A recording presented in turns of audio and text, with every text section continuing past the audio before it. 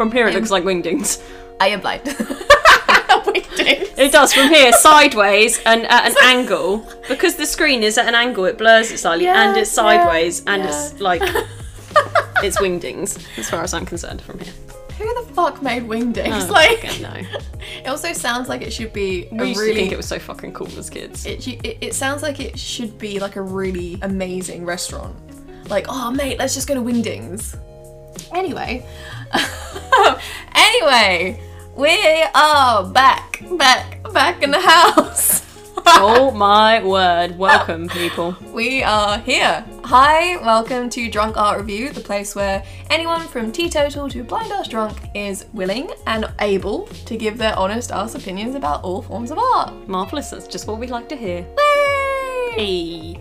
Love to have an excitable opening. Well, Rosie's very excited. Yes. She's just like, yes, Yeah. full stop, yes, that's period, that's it. Cool.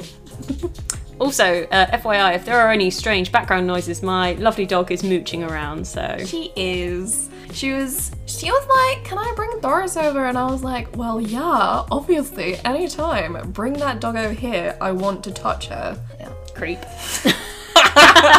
Yes, I am. That's fine. And I don't care. I understand. My dog is adorable. And yes, I am biased, but no, I don't give a fuck. I am not wrong. My dog is the most adorable thing on this planet. She was sitting in the corner of the kitchen and she had the most innocent stare at me. Mm-hmm. You know? She's like a little angel baby. I'm always grateful for that. Anyway, getting off the subject of my dog, what are we talking about this week, Rosie? We are talking about urban legends. Wow. So we are looking at urban legends and the artwork that goes with some of these urban legends, I guess. Yeah-huh. Oh yeah, look, I got a nice screensaver just popped up. That freaked me out. I thought the whole system had gone down then and I was panicking internally. I did. Why would you do this to me? I saw that flash of panic because it didn't just go dark, it went dark and then brightened up again into the rather stylish, I think it's called like Flippomatic or something. Loads of people on Instagram have it and I was like, bitch, I want that screensaver. Give me a retro clock and tell me the time in giant letters. Wow, what's the equivalent of Visco Girl for Instagram girls? Visco Girl. You know what Visco Girl is, don't you? No? Visco? Like Visco, the app, you know, that editing, photo editing app. Oh, come on guys, you must know what a Visco Girl is. So it's like an aesthetic that certain girls have. Do I have it? No, but I'm trying to figure out what the equivalent of like being an Insta chick, if there's a particular name, or do you just call it Insta Girl? Like Visco Girl, Insta I think Girl. they're more just like influencers.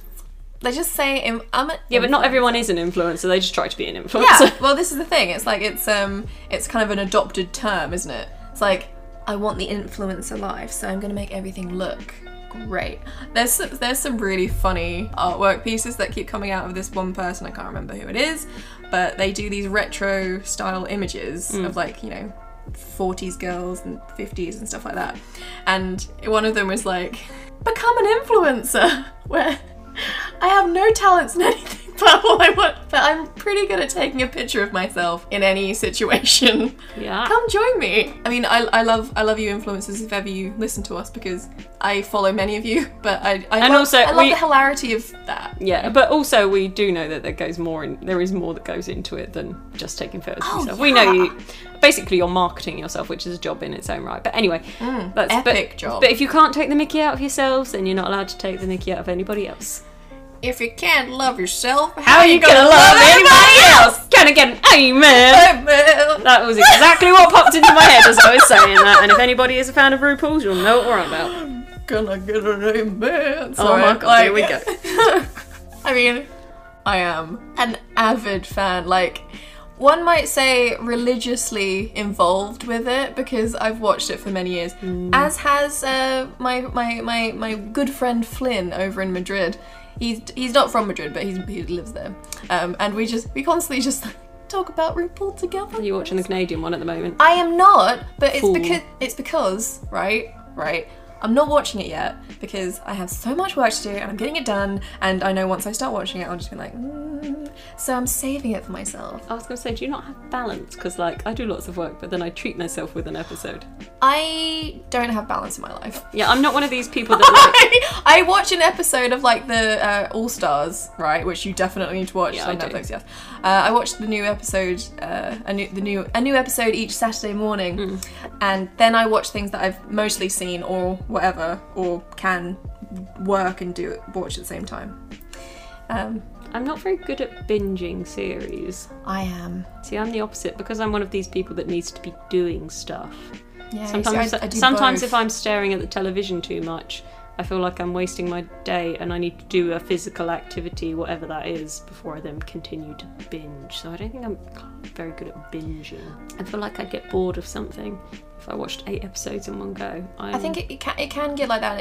It does. It becomes a marathon. You're like, I've got to get through this. I like the anticipation. Yeah, but like the needing of moving a body and things like that, because I'm so avidly drawing all the time, it can be such a physical activity for me, weirdly enough, that I move around to draw and fidget and blah blah blah blah. So it doesn't feel like I'm stationary. And most of the time I always go out for a big long walk in the day anyway. So. And also I'd like to disclaimer, when I say binging I mean like actively watching something, because like I do have things like streaming in the background as background noise, so if I don't feel like listening to music I'll have like BuzzFeed Unsolved like streaming in the background.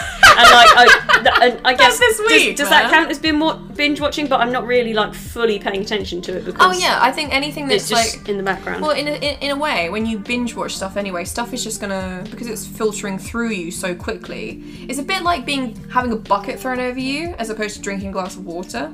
That's a really good fucking analogy. But like, she's gonna listen back to this when she edits it and be like, what the fuck am I talking about? That's generally what happens. Yeah. But like generally, like if you're working and you've got BuzzFeed Unsolved, yeah, I love them both. But like it dip in and out of it. It's a little bit more like a podcast in a way, because you're listening to these little snippets of stories, or you're kind of paying a little bit of attention to it, and you get the general gist of all of it. But if it's active watching, like a new film that I really want to see, I ain't gonna have my iPad near me. Like I need to watch this, and generally I do it alone, even in the cinema alone. Love it. Yes, I've never been opposed to going to the cinema myself. I just have no shame. But back to the subject. Yes, what were we talking about? Urban legends. Urban legends. Yes. Yeah, I hounded us to do this because you're like, because you said what should it be, urban legend and conspiracy theories? And I was like, no, it was originally this episode was called Urban Legends and the Unexplained, but Rosie wanted to separate them, so we had extra topics. The unexplained needs to be about aliens, man. Like that's what I wanted to have to. Oh man, gotta slide in the weird conspiracy stuff. It's just great. You love it, right? I'm such a shaniac. Me, like, seriously, I don't believe in any of it either, but I just love this suspension of disbelief. Oh. No, you're virgin on the Bugara. Yeah, probably. I just like watching them both, though. They're both so. As I say, I'm only ever a Bugara if I'm off the anxiety medication. It's like, don't put me in the dark room, no! Don't use the ghost talker thing. No, it's that noise, that. Anyway, yeah. Sorry, we keep going off of Urban Legend. We keep talking about BuzzFeed and stuff. Boys, come on our podcast. Oh my god, they're like our age. Ghoul boys. Yes, but no, right. Anyway, urban legends. Yes. And I do have a story for you, but I wanted to. Oh, there we go. I forgot it was a PDF on my iPad, and I didn't have to scroll. I flip. Anyway, I wanted to give you a little something from the local area of Suffolk, because that's where we are. Even saying Suffolk on a podcast, I'm like, man, so local and samey. You know, I literally have no idea what she's on about now, folks. I'm looking at the expression on her face, and I think she's even trying to figure out where she's going with it. Well, you know, it's like talking about your own hometown. It feels too familiar, you know? So it's a little bit too... I don't know. It's a weird sensation. Anyway, okay, so I want to talk about Black Shuck. You know Black Shuck? As in the beer? Is there a dog on it? Yeah. Yeah! Well... I'm pretty sure we used to sell it in the cheese shop. Did we? Yeah, I'm pretty sure we had a black shark. All I remember was so fucking good. Yeah. Yeah. Yeah, so good. Anyway, okay, so a giant black dog.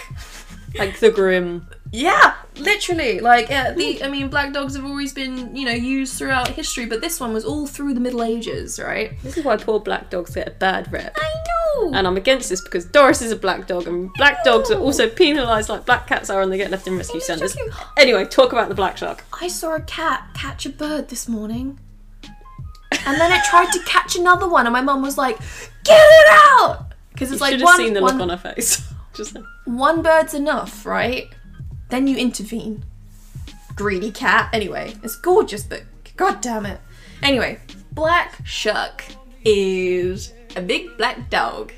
You're said to be stalking the East Anglia, England countryside and coastland for, well, till today. It's an urban legend. Oh, who knows?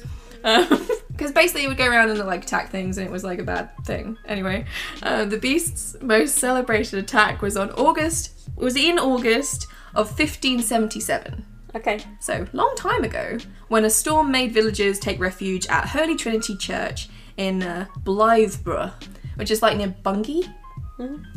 Great word. So, Bungay. Virgin on the Norfolk border almost. Yeah. Anyway, a clap of thunder burst open the church doors, and a hairy black devil dog came snarling in. Ooh. It ran through the congregation, killing a man and a boy and causing the church steeple to fall through the roof. Scorch marks still are visible on the church doors to this day, and they are meant to be the claw marks of the dog. But the thing is that an incident like that did happen. Like, a man and a boy were killed. But then they also said that... You know what probably did happen? So there probably was a big black dog roaming about, and there was probably, you're saying the steeple fell down. Mm-hmm. There was probably like a big thunderstorm going on. Big thunder lightning storm. The dog was probably freaked out and trying to get inside because it was panicked. Yeah. Broke down the door. At the same time, lightning struck the steeple and broke that, and it was attributed to the dog. And dogs hate lightning and thunderworks. Apart from mine, because she... Dance your lights. Did you say thunderworks? I did. I hoped you wouldn't notice. It's fine, I did. If your dog is anything like mine, I'm going back to my dog. How clever am I inserting her here? Literally doesn't give a fuck about them. She's not deaf, she just doesn't care. No. Not bothered. Yeah. I was never known a dog like it. But so a lot of urban legends, I'm kind of like mass hallucination. Definitely. Which kind of sounds like that, because I don't think that happened. Yeah.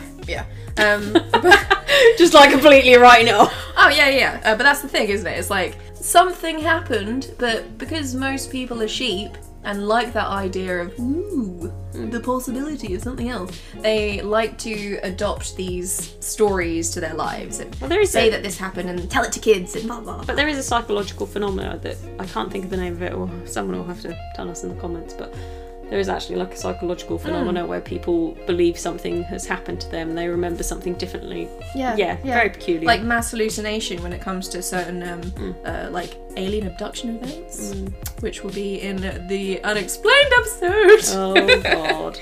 That is not going for a while. Okay, I realised so Blytheborough is not in Bungay. Bungay is 12 miles away, because basically then in Bungay 2 other worshippers were killed at St Mary's Church by also a dog. One was left shriveled like a drawn purse as he prayed, apparently.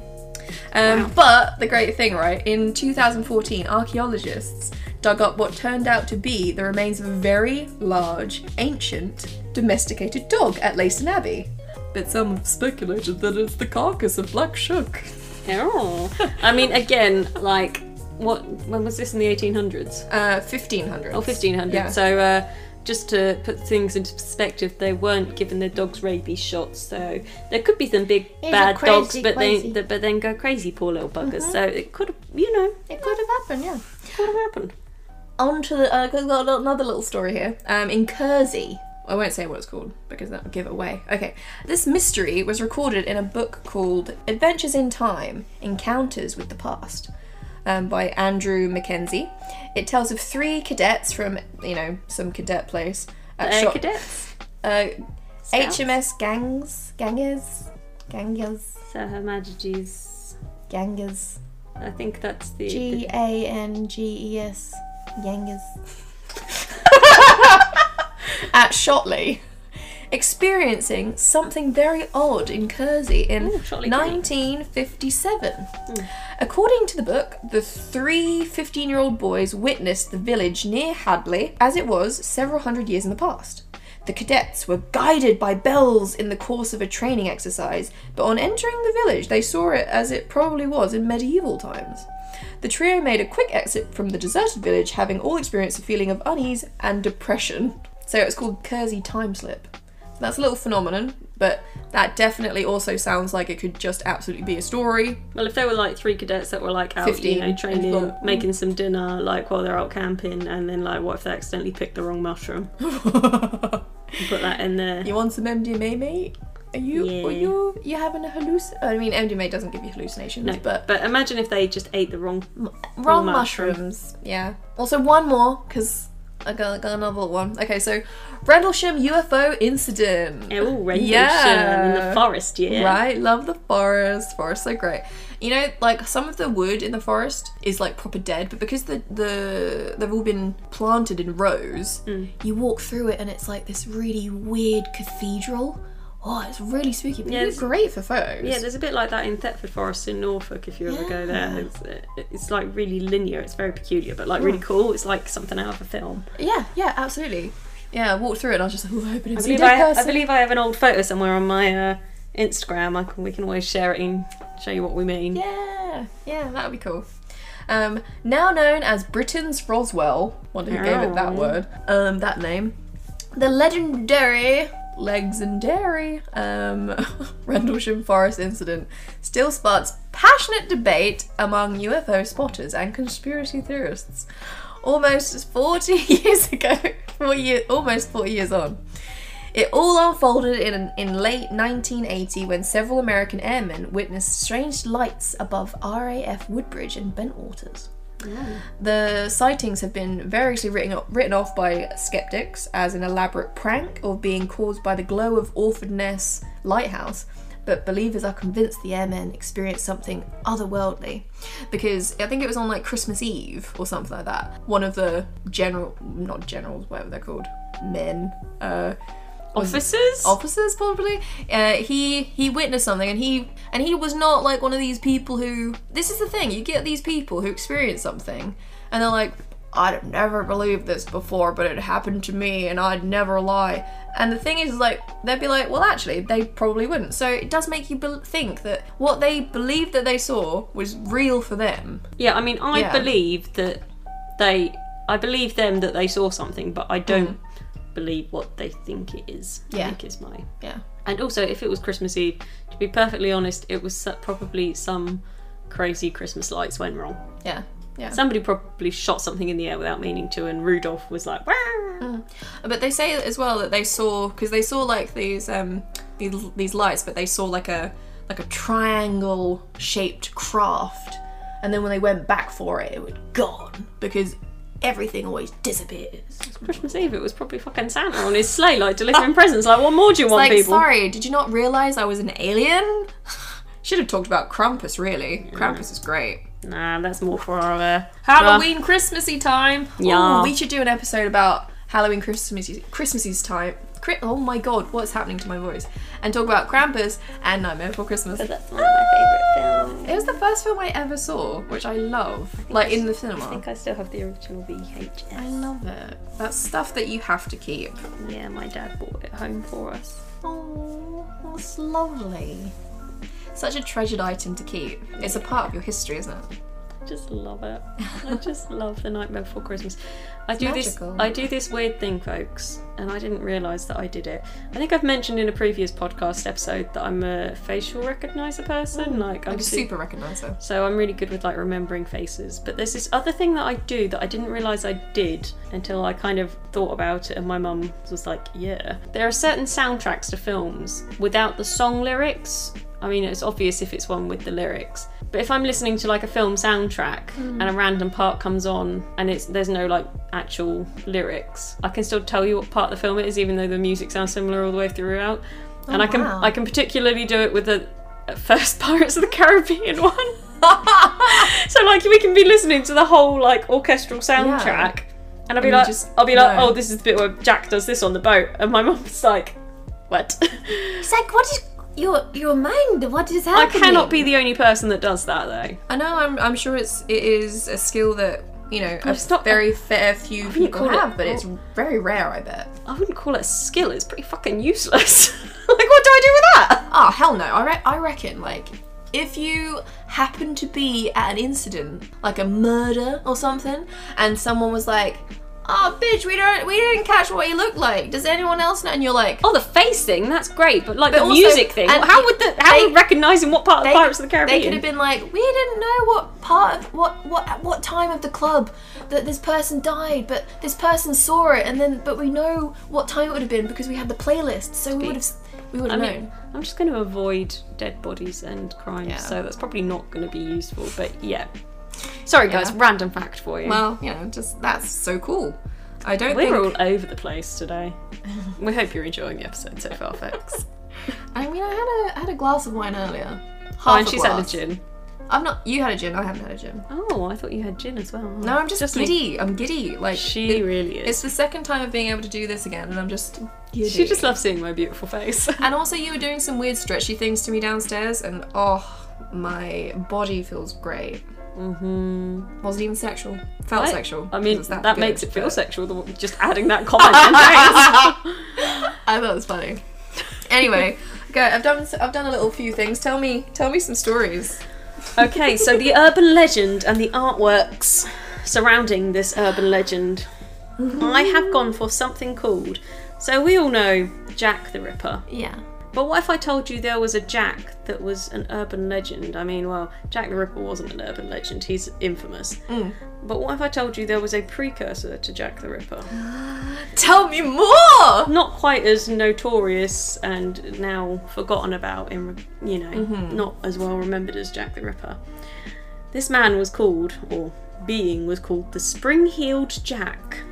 Oh, I know the word, but I don't know the story. So, Spring-Heeled Jack, for those that don't know about him, was a character from English folklore, and he was mainly thought of during the Victorian era. So the first claimed sighting of him was in 1837. Yeah.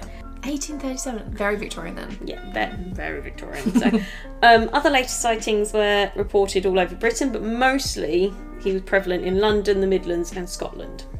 So, London. and just to paint you a picture, he was like the Victorian equivalent of a bogeyman. He was the Victorian bogeyman. That's kind of what he was. So he was said to be devil-like in appearance. Apparently, he could breathe blue flames. He Even hotter than red. He got his name Spring-Heeled Jack, I believe, from the fact that he had this ability to jump unnaturally high. So he could just leap. Yeah. So lots of... Was he like looked as a person? Well, I'll get into that. So descriptions vary about his appearance, and some were very outlandish. Some people just thought he was a extremely agile a human being that he was human. he was a human person. So some people thought he was this super agile human being that was just like, what a parkour street runner could do, which is leap over buildings and that kind of thing. Amazing. But others believed he was an actual demon, and they described him as having clawed hands, and He just couldn't get to the clippers, well, again, some people, when they talked about his claws, it was like he had gloves with metal claws attached. Some people thought they were actually a part of him. So again, stories varied. And people said that his eyes glowed like red balls of fire. I reckon they were also on the mushrooms. Probably. So one report said that he wore a black cloak with a helmet, and then he also had this tight-fitting white garment underneath that was like oilskin. But That's kind of sexual. yeah. So kind of like a weird, like, superhero outfit almost, but not a superhero, because I'll tell you why. A little bit stormtroopery. No, it's like skin tight. skin like, tight. Like oiled slick thing. Latex. Yeah, pretty much.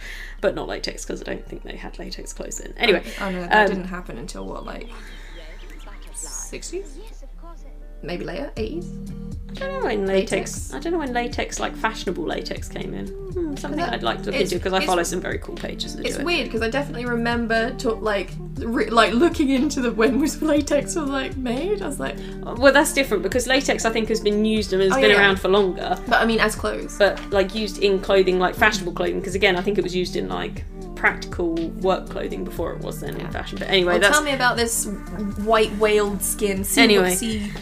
But most stories either way have this aspect of him having some kind of devilish features, but some of them even describe him as a tall and thin gentleman, dark, beautiful man. You know.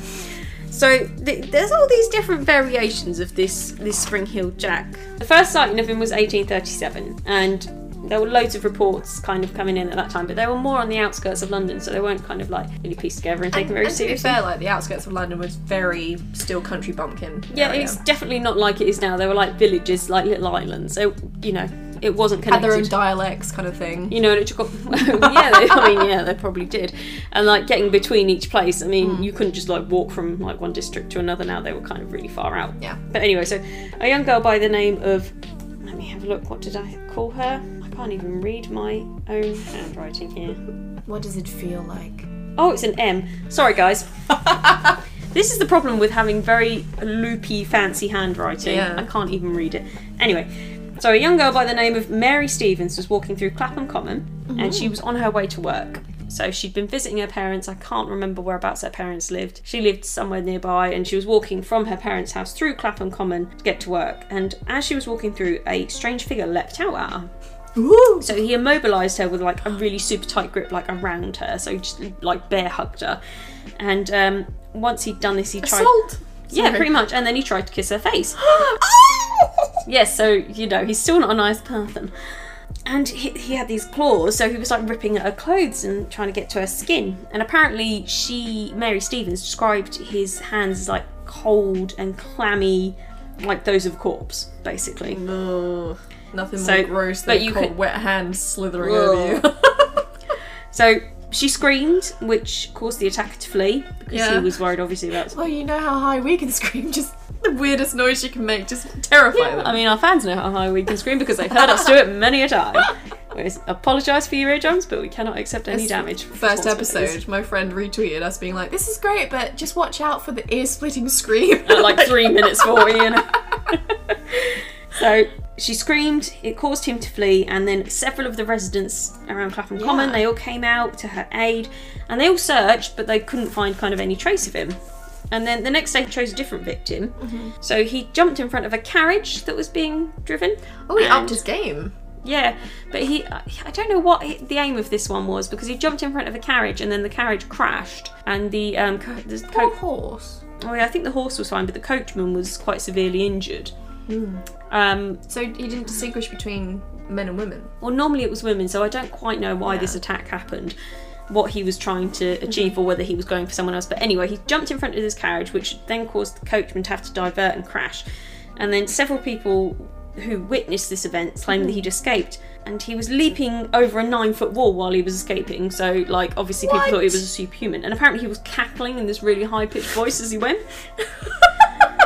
So fucking Victorian era, man. Yeah, they love a fucking weird creepy shit. Exactly. So there were reports just trickling in through 1837, and it was generally he was ambushing people like this first attack while he was out walking, or this other thing he would do is he'd ring the doorbell of someone's house and then attack them like that. There were lots of theories kind of like rolling in, kind of starting to trickle in a bit more and a bit more by that point. Kind of a lot of gamble with his attacks. Like, he doesn't know who's behind the door. Yeah. He doesn't know really who's in the carriage, theoretically. He's just like, picking and choosing, like appearing out of nowhere. Yeah. It's really weird the more... And the cackling as well, like, creepy fucker. I mean, there were some theories of people at the time. They thought maybe it was like a group of well-to-do men dressing up and scaring people, like as part of a bet. Yeah. So they thought maybe there were some rich fellas that were a bit bored and one had bet the other one, and he had to go and do like this stuff, so there was that. Oh yeah, and most of the time as well, like the well-to-do men probably would have been about 18 or 19 years old. So they were all like just having too much fun. Getting a bit leery, like lads. That's our And then thoughts. jumping over a wall. Yeah, pretty much. The fact that the Lord Mayor of the time was, he kind of thought that that was a possibility because apparently he'd received this anonymous letter saying that there'd been a bet taking place and that they were causing trickery. So he was very sceptical of the idea that it was like a supernatural being. Yeah. I mean, to be fair, I mean, in that time period, there was always that, like, oh, it could be something else kind of thing. So it's, Yeah, but he it's, was- kind of, it's a good thing that he was quite pragmatic about it and thinking this is probably people doing this. Yeah, so he was very kind of like, oh no, it's very sceptical, and he felt that lots of people have made the massive exaggerations. That it was impossible. I think he was quoted saying that the ghost performs the feats of a devil upon this earth, and he just thought it was like this group of lads playing pranks for a while. But several young women by this point had been frightened into kind of like really dangerous states of being in fits or severely wounded by the claws. So it was, Yeah. you know, I mean, it's- for a prank, it was quite, They're attacks, really. But while this was all going on, this kind of frenzy was building sort of Yeah. quietly because people were like starting to whisper stories and things. So his story then really took shape in February 1838. This sort of thing where the mayor of London was chatting about it. Wait, how long a time period was that? So 1837. Oh, so okay, so So it'd been the going following on for like a year. Yeah, so it'd been going on for a year. In January, the mayor was kind of like, "Oh, I reckon it's just these fellas have playing pranks. I've had this anonymous letter, you know." But then in February 1838, so the following month, a young lady called Jane Alsop was attacked. And what happened was someone rang the doorbell and they were screaming that they'd actually caught Spring-Heeled Jack and they needed some help. So she bought a candle to come out and help because it was dark. And as she got outside to him in the street, this character then started breathing blue flames at her apparently and was trying to tear her clothes with his metal claws that he had. She was rescued because her sister then came out to come to her aid, and it caused the So was it Spring-Heeled Jack screaming, "I've been yeah. I've So he caught was Spring-Heeled Jack"? yeah. So he Whoa. was he tricked Oh, he tricked her into motherfucker. so Spring-Heeled Jack tricked her by saying that he'd caught himself, kind of thing. That's so cheeky. Yep. So it was a trick, and then days later there was another attack which took place in another part of London, and Lucy Scales was the name of the lady. She was walking with her sister when a shadowy figure appeared. And he also blew blue flames. That's not easy to say. Blue flames. He blew blue flames. Yes. Blue flame. Blue. Yep. Hard. Anyway, no. But because of like the fright of it, it caused her to have a seizure. Oh. I mean, luckily she was with her sister, and then they called for help. I believe she was fine afterwards, but The terror. So, and all the initial reports prior to that were, as I said before, were further out of London. But these two were more sort of in the inner city by this point, so it garnered a lot more attention. That's kind of like where the idea was kind of like cemented of what he appeared like, and from their descriptions of. And to be fair, I mean, blue flames are going to stick in your mind, isn't it? Yeah. There was a couple of people who were suspected of being him. So there was a chap called Thomas Milbank who was boasting about being him in the pub. And Was he drunk? probably. Oh, And he was Jack. I can jump over that 9-foot pretty wall. much.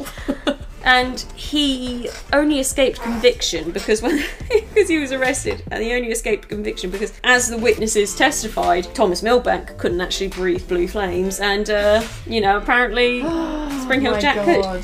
So there was also suspicion for a while on a young man who was the Marquis of Waterford. Let me guess. He couldn't blow blue flames either.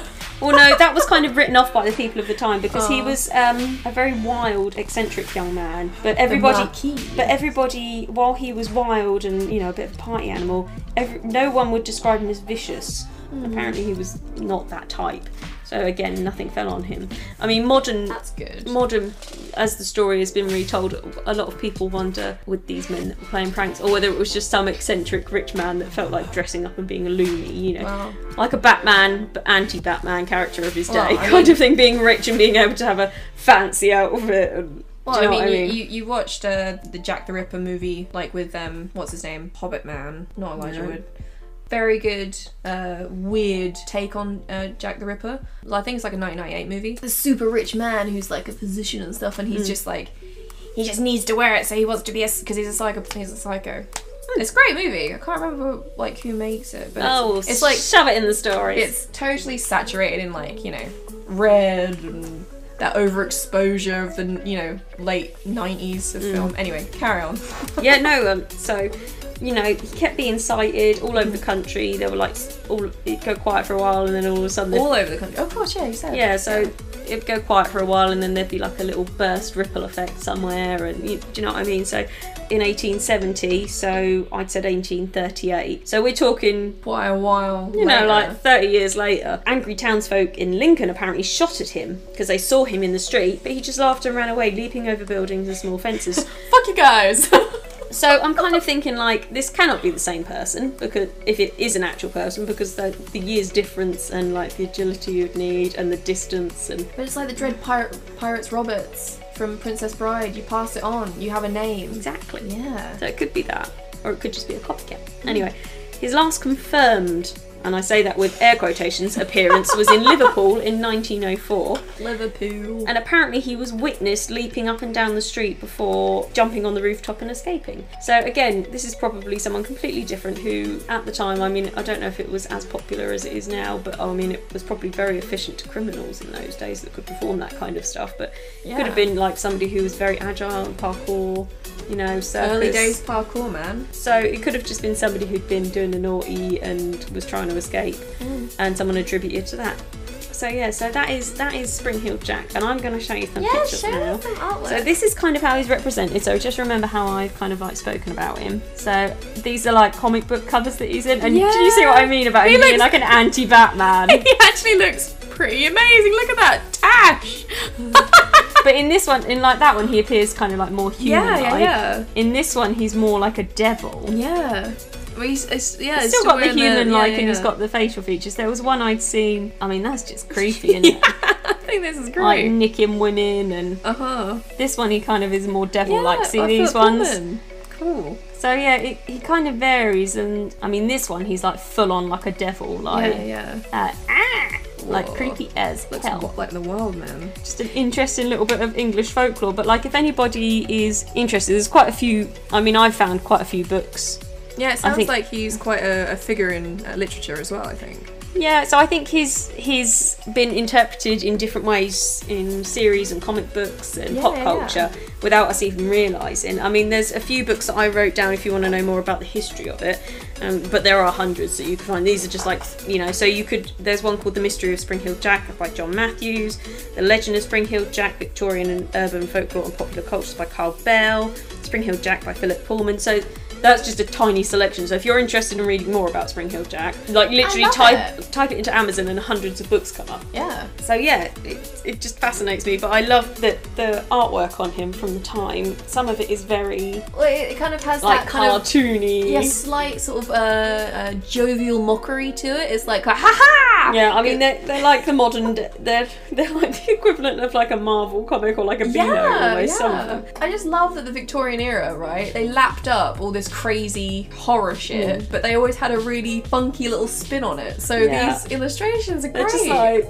I love they're it. just bonkers, some of them. In all of these images, he's got such a grin on his face. Yeah, but then there's like this one, for example, which always just disappeared. But I just had one, and he was creepy as hell in this one. Let me find him. Love a good old creepy picture. Oh, this is a different one, but some of the modern interpretations kind of do different things with it. And images I found, they either kind of go on that comical, like, haha, you know, nonsense side, or they go the opposite way and it's like proper spooky creep.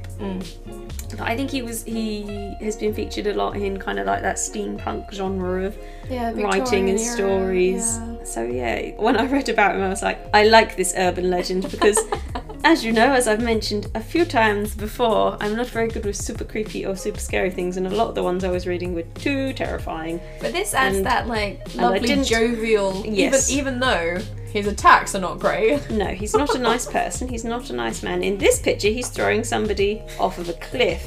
Great. Yeah. Goodbye. There's some brilliant pictures that I'm going to show you guys when it goes up on the podcast. It seems as well that he didn't do it to kill people. He wasn't like a murderer, was he? He didn't kill anyone. No, I don't think he killed anybody. He wasn't stealing anything. But he was a sexual predator, so let's not condone that. But I mean, like, this modern interpretation is scary as fuck. Yeah. Did he like full on rape anyone? I don't think he ever got to that point. He was just like which is very bad anyway. He was a bit too touchy-feely and then like clawing and attempting, but obviously wasn't very effective because normally a woman screamed and then he ran off. No! So my yes. ears. So yeah, so that is the urban legend of Spring-Heeled Jack. And Fantastic. yes, then obviously another Jack appeared Yeah. and kind of stole his limelight.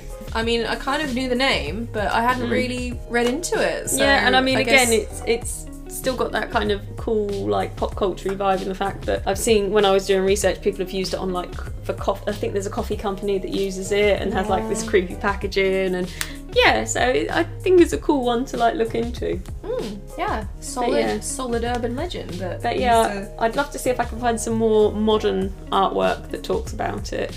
A lot of the artwork I found tends to be the older stuff, but it's... Well, I mean, there's been such a fascination with Jack the Ripper, like, even in recent years, so that might be why there's not much recent stuff about yeah, maybe. Jack Old Springheel. But yeah, I think I did find a couple of comic book artists that use him in, like, modern days too, so it'd be quite nice to show you guys the difference of how he was portrayed and how he is portrayed now. You know what I mean? So yeah, so that's my urban legend and the artwork that goes with it. Oh, I love it. Yeah, that's a solid little urban legend story, isn't it? Well, the story I've got it's not particularly nice. I feel like it's a bit of a downturn. Well, You're like, you know. okay, well, you told me some fun stuff before. Well, we started off light-hearted. Let's get into it, folks, Yeah. because I knew this was coming. Let's get into it. Oh God. Prepare yourselves for this, folks. Okay. I am preparing myself. Right, I'm gonna blitz through it because I feel like, I've already talked and I just want to tell this story. It's Because fine. We'll have a slightly longer episode. let's take it down to the other side of Crazy Town. And the Crazy Town here is Staten Island in America. And Well renowned for being crazy. yeah. And this is around sort of 1970s, that kind of time. So, and this is based upon the documentary called Cropsey. So, someone was talking about that the other day. That was me! I was talking to you about it. Were you? On the phone, because I was like, I might do this. Oh yes, of course you Yeah. were. Because we were talking yesterday and you were drunk. You make it sound like I'm not always... No, she's not. It's just I called her at that time of day and, come and sit on the bed, darling. There's no dancing lights, dear. Come on, baby. Sorry for the clunking. My dog just came in. Alright, so yeah, this I'm going to talk about is Cropsey. Titled the same title as the urban legend of Cropsey. It sounds harmless when you say it like that. It sounds a bit like, like Banksy. Banksy, it's Cropsey, Cropsey mate. man. Oh, Like Eggsy. Nope. Okay. So this is a 2009 documentary released in 2010, as most sort of underground independent movies are, but this has gained quite acclaim. That's why, it kind of did the rounds around all the film houses and blah blah, and people loved it. Anyway, okay, so this is directed by Joshua Zeman and Barbara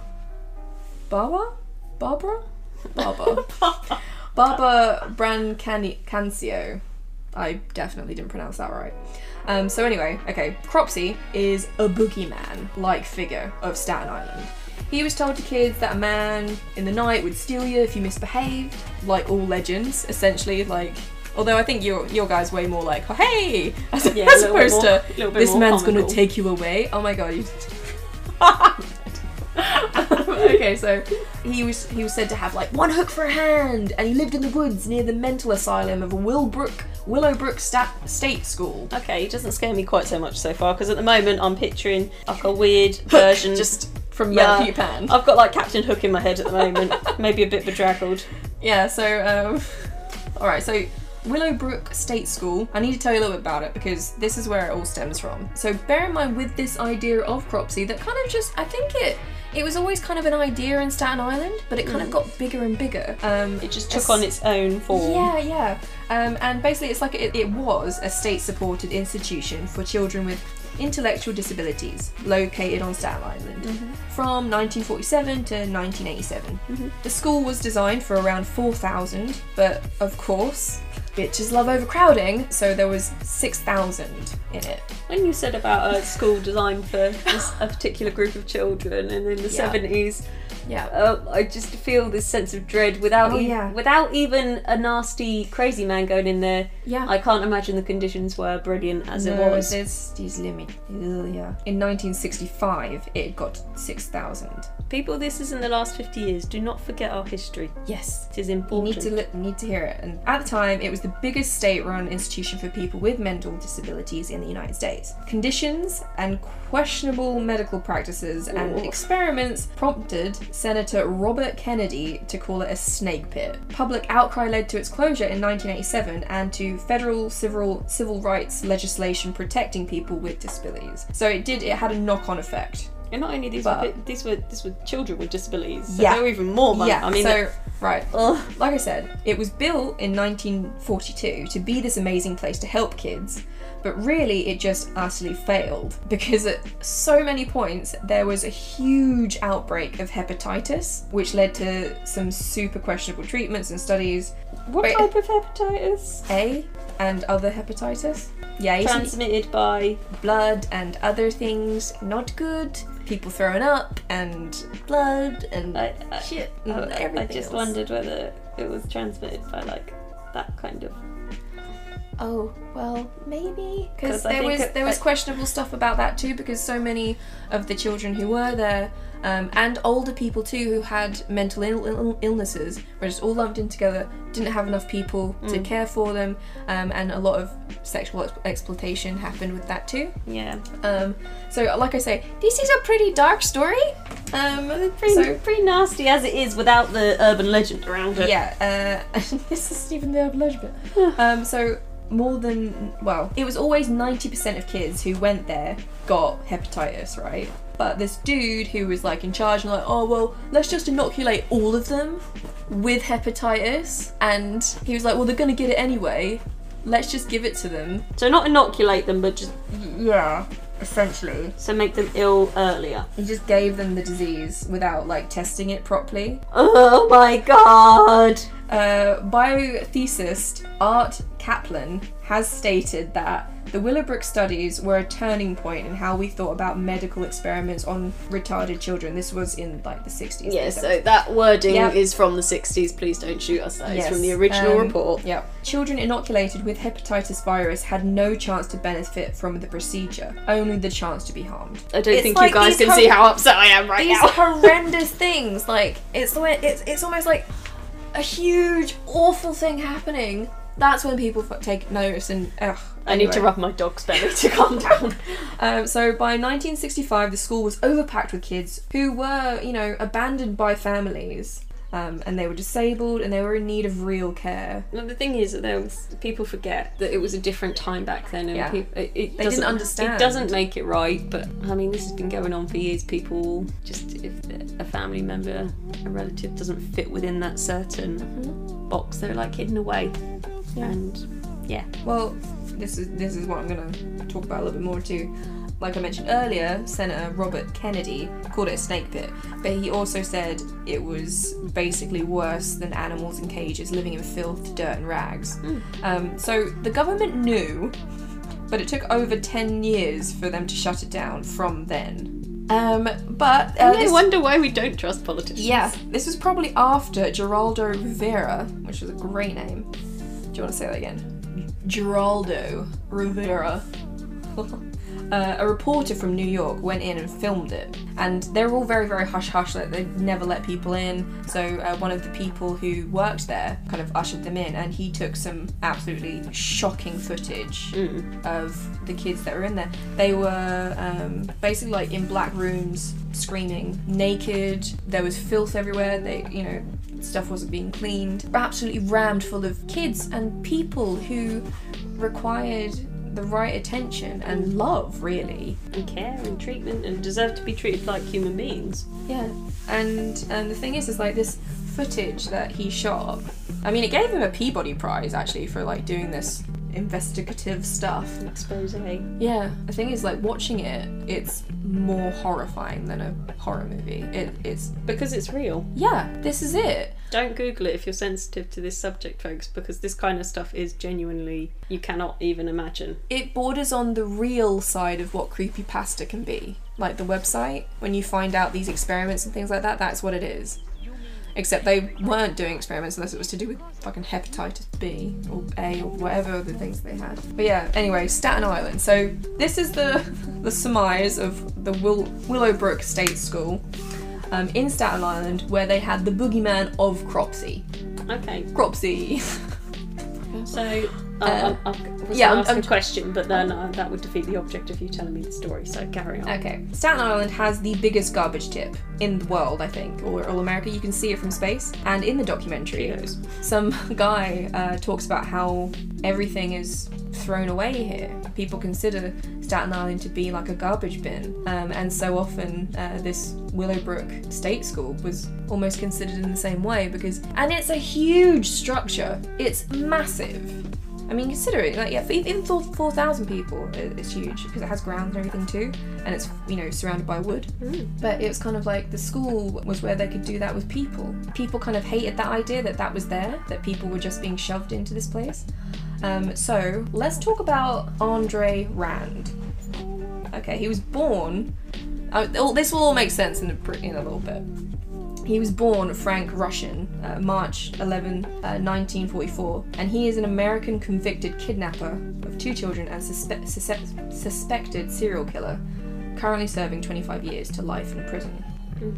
He's eligible for parole in 2037, and he is the subject of Cropsey. He's become the real-life boogeyman, and they gave a name to the urban legend. Rand is suspected of having kidnapped and killed 5 alleged victims. From 1972 to 1987, each one of these kids, ranging from like 5, 7, 11, and actually a 22-year-old guy who had the mind of a 15-year-old, all of these kids had like learning difficulties. So very vulnerable, easy targets, basically. Really vulnerable. Which is kind of what brought the police onto searching with him first, because of his first offence, which was Rand picked up a group of 11 children from the YMCA located in Staten Island in a school bus. And they got on the school bus. They thought it was someone. He took them to Newark Liberty International Airport in New Jersey. None of the children were harmed in this encounter, but Rand was apprehended and served 10 months in jail for unlawful imprisonment. Also, what's weird as well is the kids didn't know they were kidnapped. They were just like, oh, we'll get on the bus, we'll go here. Right, so this was a reason why they kind of looked into him with all these kids like disappearing. The funny thing is that there's no actual like evidence of murder with any of these kids other than the fact that they've just disappeared, but they were all seen with a man that looked like him. So Cropsey was originally a separate legend. Yeah. So that came first. Yeah, but it was around the same kind of time. It kind of just it started happening. What, so children started going missing? I think that there'd been something around that kind of idea before. I think that there'd been, ever so slight disappearances before, and it kind of hung around. But then in this particular time period, the idea of Cropsey came into full focus because these children were disappearing. Because they had this idea before that, oh well, Cropsey will take your children. So Cropsey was almost like a warning story, I guess. A bit like fairy tales are sometimes used as, and some of these stories, folk stories, can be used as like a warning to not do certain things because it's dangerous. So that's what I was trying to get my head around, was which came first. So it was like chicken and egg thing. Cropsey came first and was just like a story that was circulated. But then it got to this point in time and they attributed it to this man. So he became the embodiment of the legend. Yeah, which kind of adds this whole other element to, we'll love to make connections, we love to have an answer for certain things, and be like, well, this is connected to that, and that makes sense to us, And I guess they started linking the urban legend to him because he continued to live in the woods surrounding Willowbrook, which was essentially where Cropsey was meant to be. And he had this criminal abduction record and had been around the mental asylum, which linked him to feeling comfortable with kids who had problems. Yeah, he himself had a few mental problems. But you see, the thing is, loads of people found it hard to leave the school after its closure, because a lot of the people people who actually worked within it had their own mental problems, which was very strange, like sort of janitors and things like that. Not that there were many, and even though it was like derelict and decommissioned, people just continued to live inside of it, kind of like squatting, and it gave them a home. Well, that's the thing. If you don't know any better and you've been completely conditioned into a certain way of life, like, how do you then re-assimilate into the real world? Yeah, Like, yeah. it's just the mental prison that you're in. It's just unbearable to think about. Yeah, and it's also weird as well because he only worked there officially for 2 years, but he felt such a connection with just staying there that he decided to just continue to live in the woods surrounding it.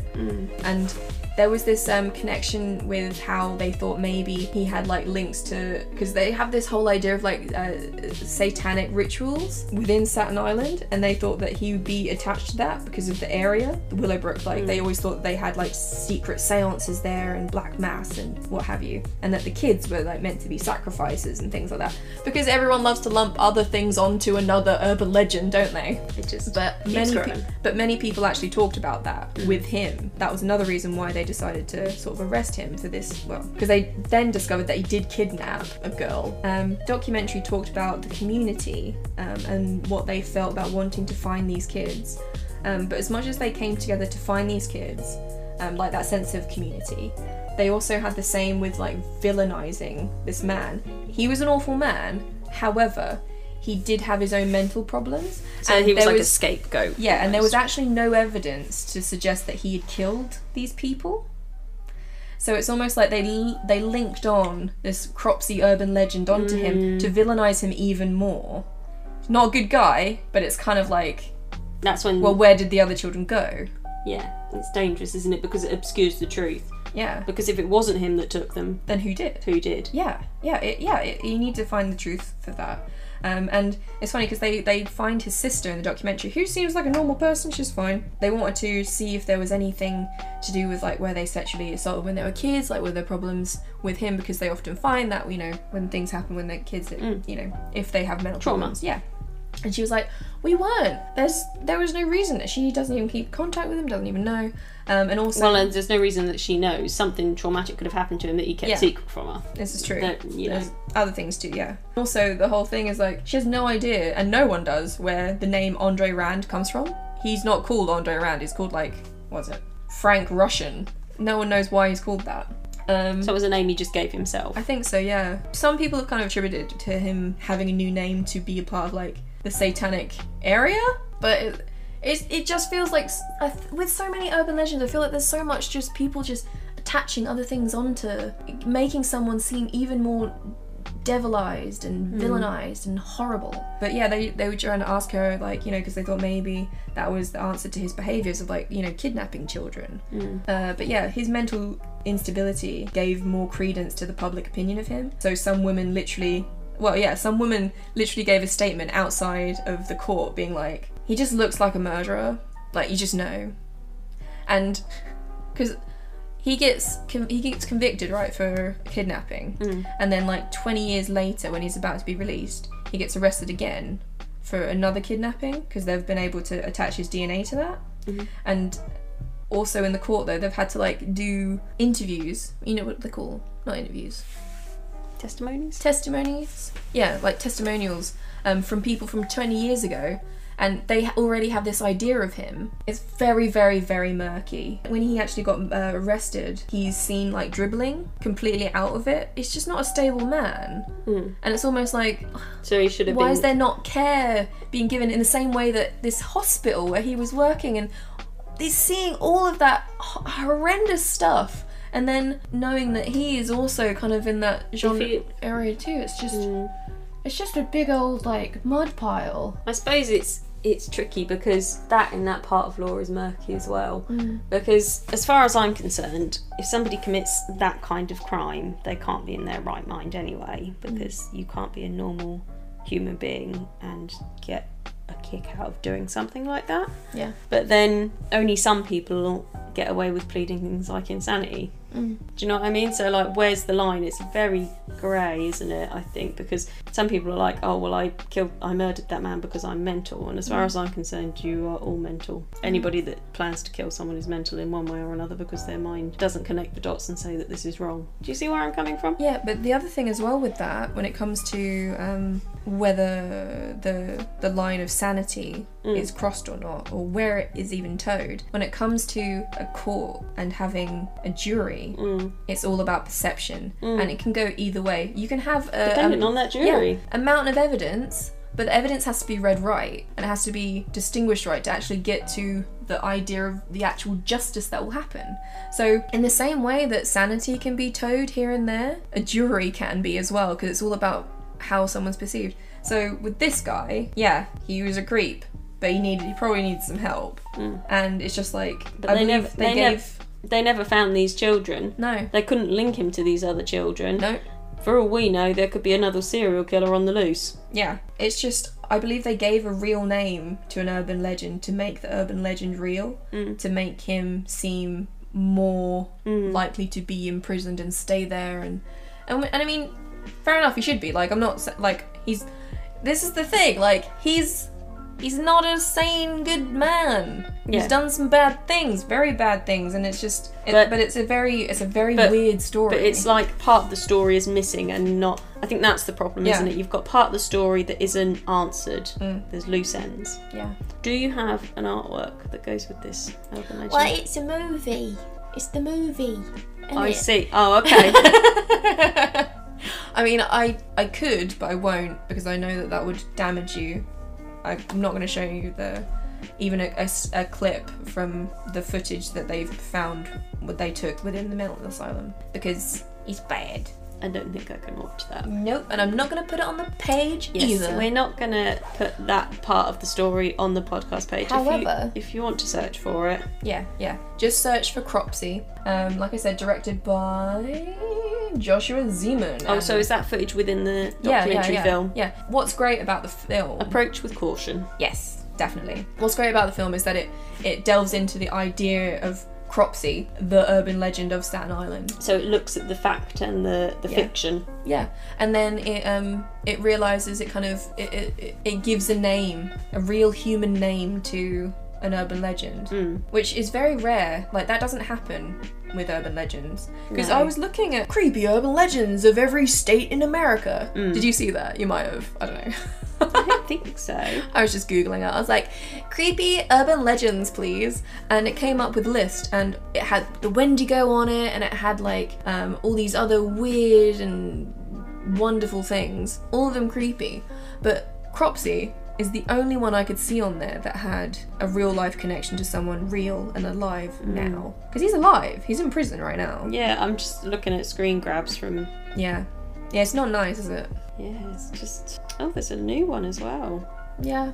The Cropsey Incident from 2017. I think I heard about that one. I don't know if I'm going to want to watch that either. Because it's, for some reason, he's got the face of a scarecrow in it. Yeah. So this just feeds more into the urban legend, doesn't it? This is Yeah.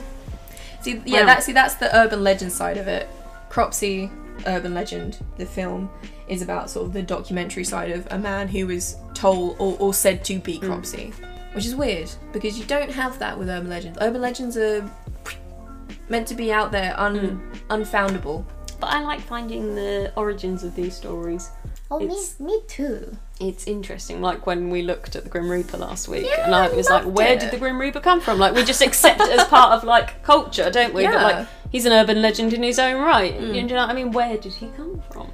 Yeah. It is interesting. So we've had some I know, a modern day docu film as one of our pieces of art tonight, which looks at the dangers, I think, of urban legends and attributing them Yeah. to real life people. And then we've had a little bit of bonkers of Victorian, Loved you it. know, bonkers Victorian comical crook, you know. So we've had quite a varied spectrum of things, but generally we do on this, don't we? Yeah. Oh, and a little bit of Black Shook. Yeah, a bit Black Shook in Black there. Shook and UFO Rendlesham. We'll get some pictures in there of them as well. Don't you worry, folks. Rosie's going to be loving all the conspiracy theory, urban legendy pictures to find. You know I will. But yeah, I mean we've given you quite a lot of stuff today, so Yeah, I I think hope you're enjoying this stuffy brain. Oh wait, do you have a recommendation, girl? Yeah, I was thinking, do you have one? I do. Yeah, me too. Yeah. Oh. You're going to like my recommendation. Go on then. So, we've mentioned him a few times in this episode, and we've mentioned him in previous episodes because we like them and we want them to come on our show. We'd like to be on their show. Yes! So, I've recommended, I think previously, BuzzFeed Unsolved as something to watch if you like kind of like creepy stories and you know. But the guys of BuzzFeed Unsolved have their own channel. Did you know this? No. So, Shane Madej and Ryan Vergara, and also Stephen Lim. They just have the best names. Like, Shane Madej, Vergara. Like, that's best. Oh, so good. Well, so the Ghoul Boys and Stephen Lim. They come to England sometimes. They do. Come back and see us. Let's do a spooky one. Yeah. They have a channel called Watcher. What you're up to. So, and it's a mixture of things because Shane is a bit of a history nerd in a good way. Yeah. So he does this thing called Puppet History, which you'll love.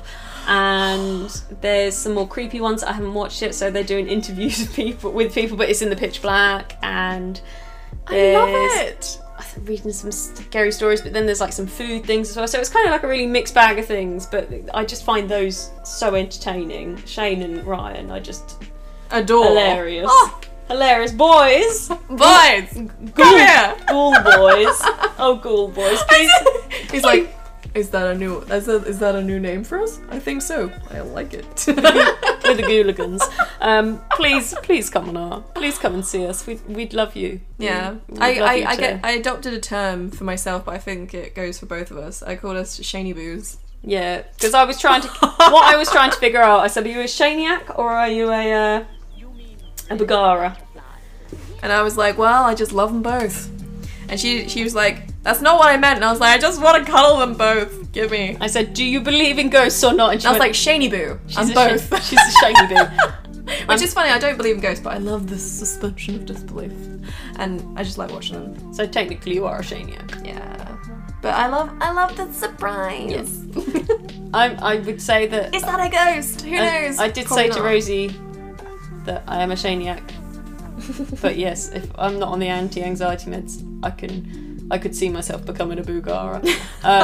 But then, yeah. Anyway, it's not that I don't love you, Ryan. I don't believe in that kind of stuff.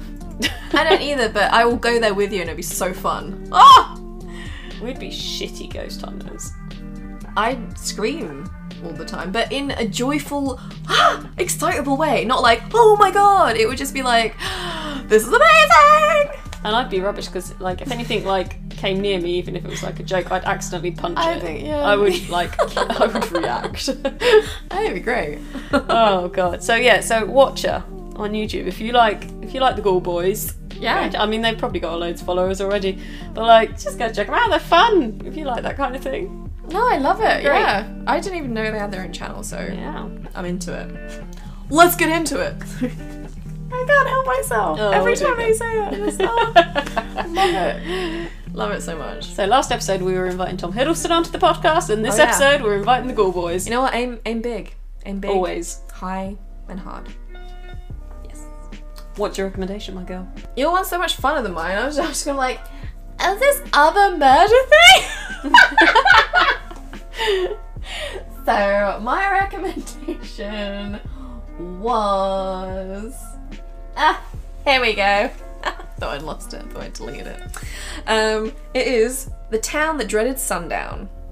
Oh, that rings a bell. Ooh, yeah, right? There's a 1976 version and then a 2014 version, and the 2014 version is based on, it's like a continuation of the 1976, but it's like they play that movie in the 2014 So version. they're breaking the third wall. Yeah! Or it's like slightly documentary-ish, and it's like, because, right, in 1946, the Texarkana Moonlight Murders happened. In 1946. In 1946, the Texarkana murders happened in 1946. Yep. I got it right twice. Just clarify, it was 1946. I think it's in 1946. That's okay, folks, it was Yes, 1946. it's 1946, right, okay. And you see, the thing is that the town that dreaded sundown is based on the Phantom Killer, which was what they kind of attributed to these moonlight murders. And basically he'd always just go down, it's a little bit like, what's his name, you know, Zodiac, with killing people down Lover's Lane, although the first two people he didn't kill because, I don't know, they escaped. But yeah, it's those two movies are proper cool because the 2014 one's like, it shows the old version in it, and then it's like, actual then murders happen again because they've shown the movie, and then it's like the son of someone. You're like, what? It's pretty good. I like it. Did you just give away the plot? No, I did not do anything of the sort. Of anything. Who knows? Who knows? I don't know what I'm talking about. She's trying to cover her tracks now. Yeah. So, The Sun That Dreaded Sundown. Great movies. The sun. The Town That Dreaded Sundown. You guys catch me! No, I was just confused then. I was like, what? The Sun That Dreaded Sundown? That could be a good play on word. It's like, you know, a sun. Smith's song was like, I am the sun, I am the moon, I am the earth. But then he talks about inheriting stuff, so it's kind of like a play on sun and sun.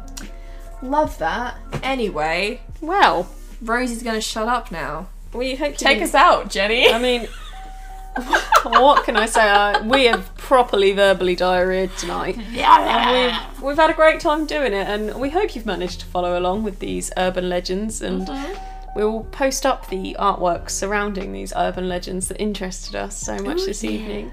If you've got any cool urban legends and would like to have a chat about them, get talking in those comments. We love hearing about things like this. Hit us up, girl. Guys, all y'all. She just went very 90s. I don't know what is up with her tonight, but it's okay.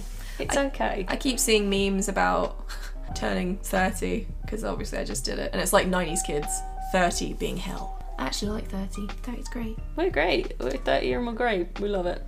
We're great. We're urban legends in our own right now. But yeah, so we hope you've enjoyed this verbal diarrhea. Go and check out our recommendations. Go and check us out on our Instagram and on our Twitter. We are at Drunk Art Review on both. You can find Rosie on Instagram at Rosielah, ROSIELAH. I'm nailing it, girl. I'm at Jennifer.ellen.kemp. We should have some ice cream. Oh yeah, to celebrate nailing our outro. But yeah, we're also both on Twitter, but we're both on there so randomly. But Yeah. you can find us under our names on there as well. And yeah, Yeah. you know, We hope you have a lovely day, whatever you're doing. or evening if you're listening to this. Yeah. night, Or a nice sleep. weekend. Nice breakfast. Who knows? Yeah, Yeah. yeah, We'll talk to you later, babes. yeah. Bye.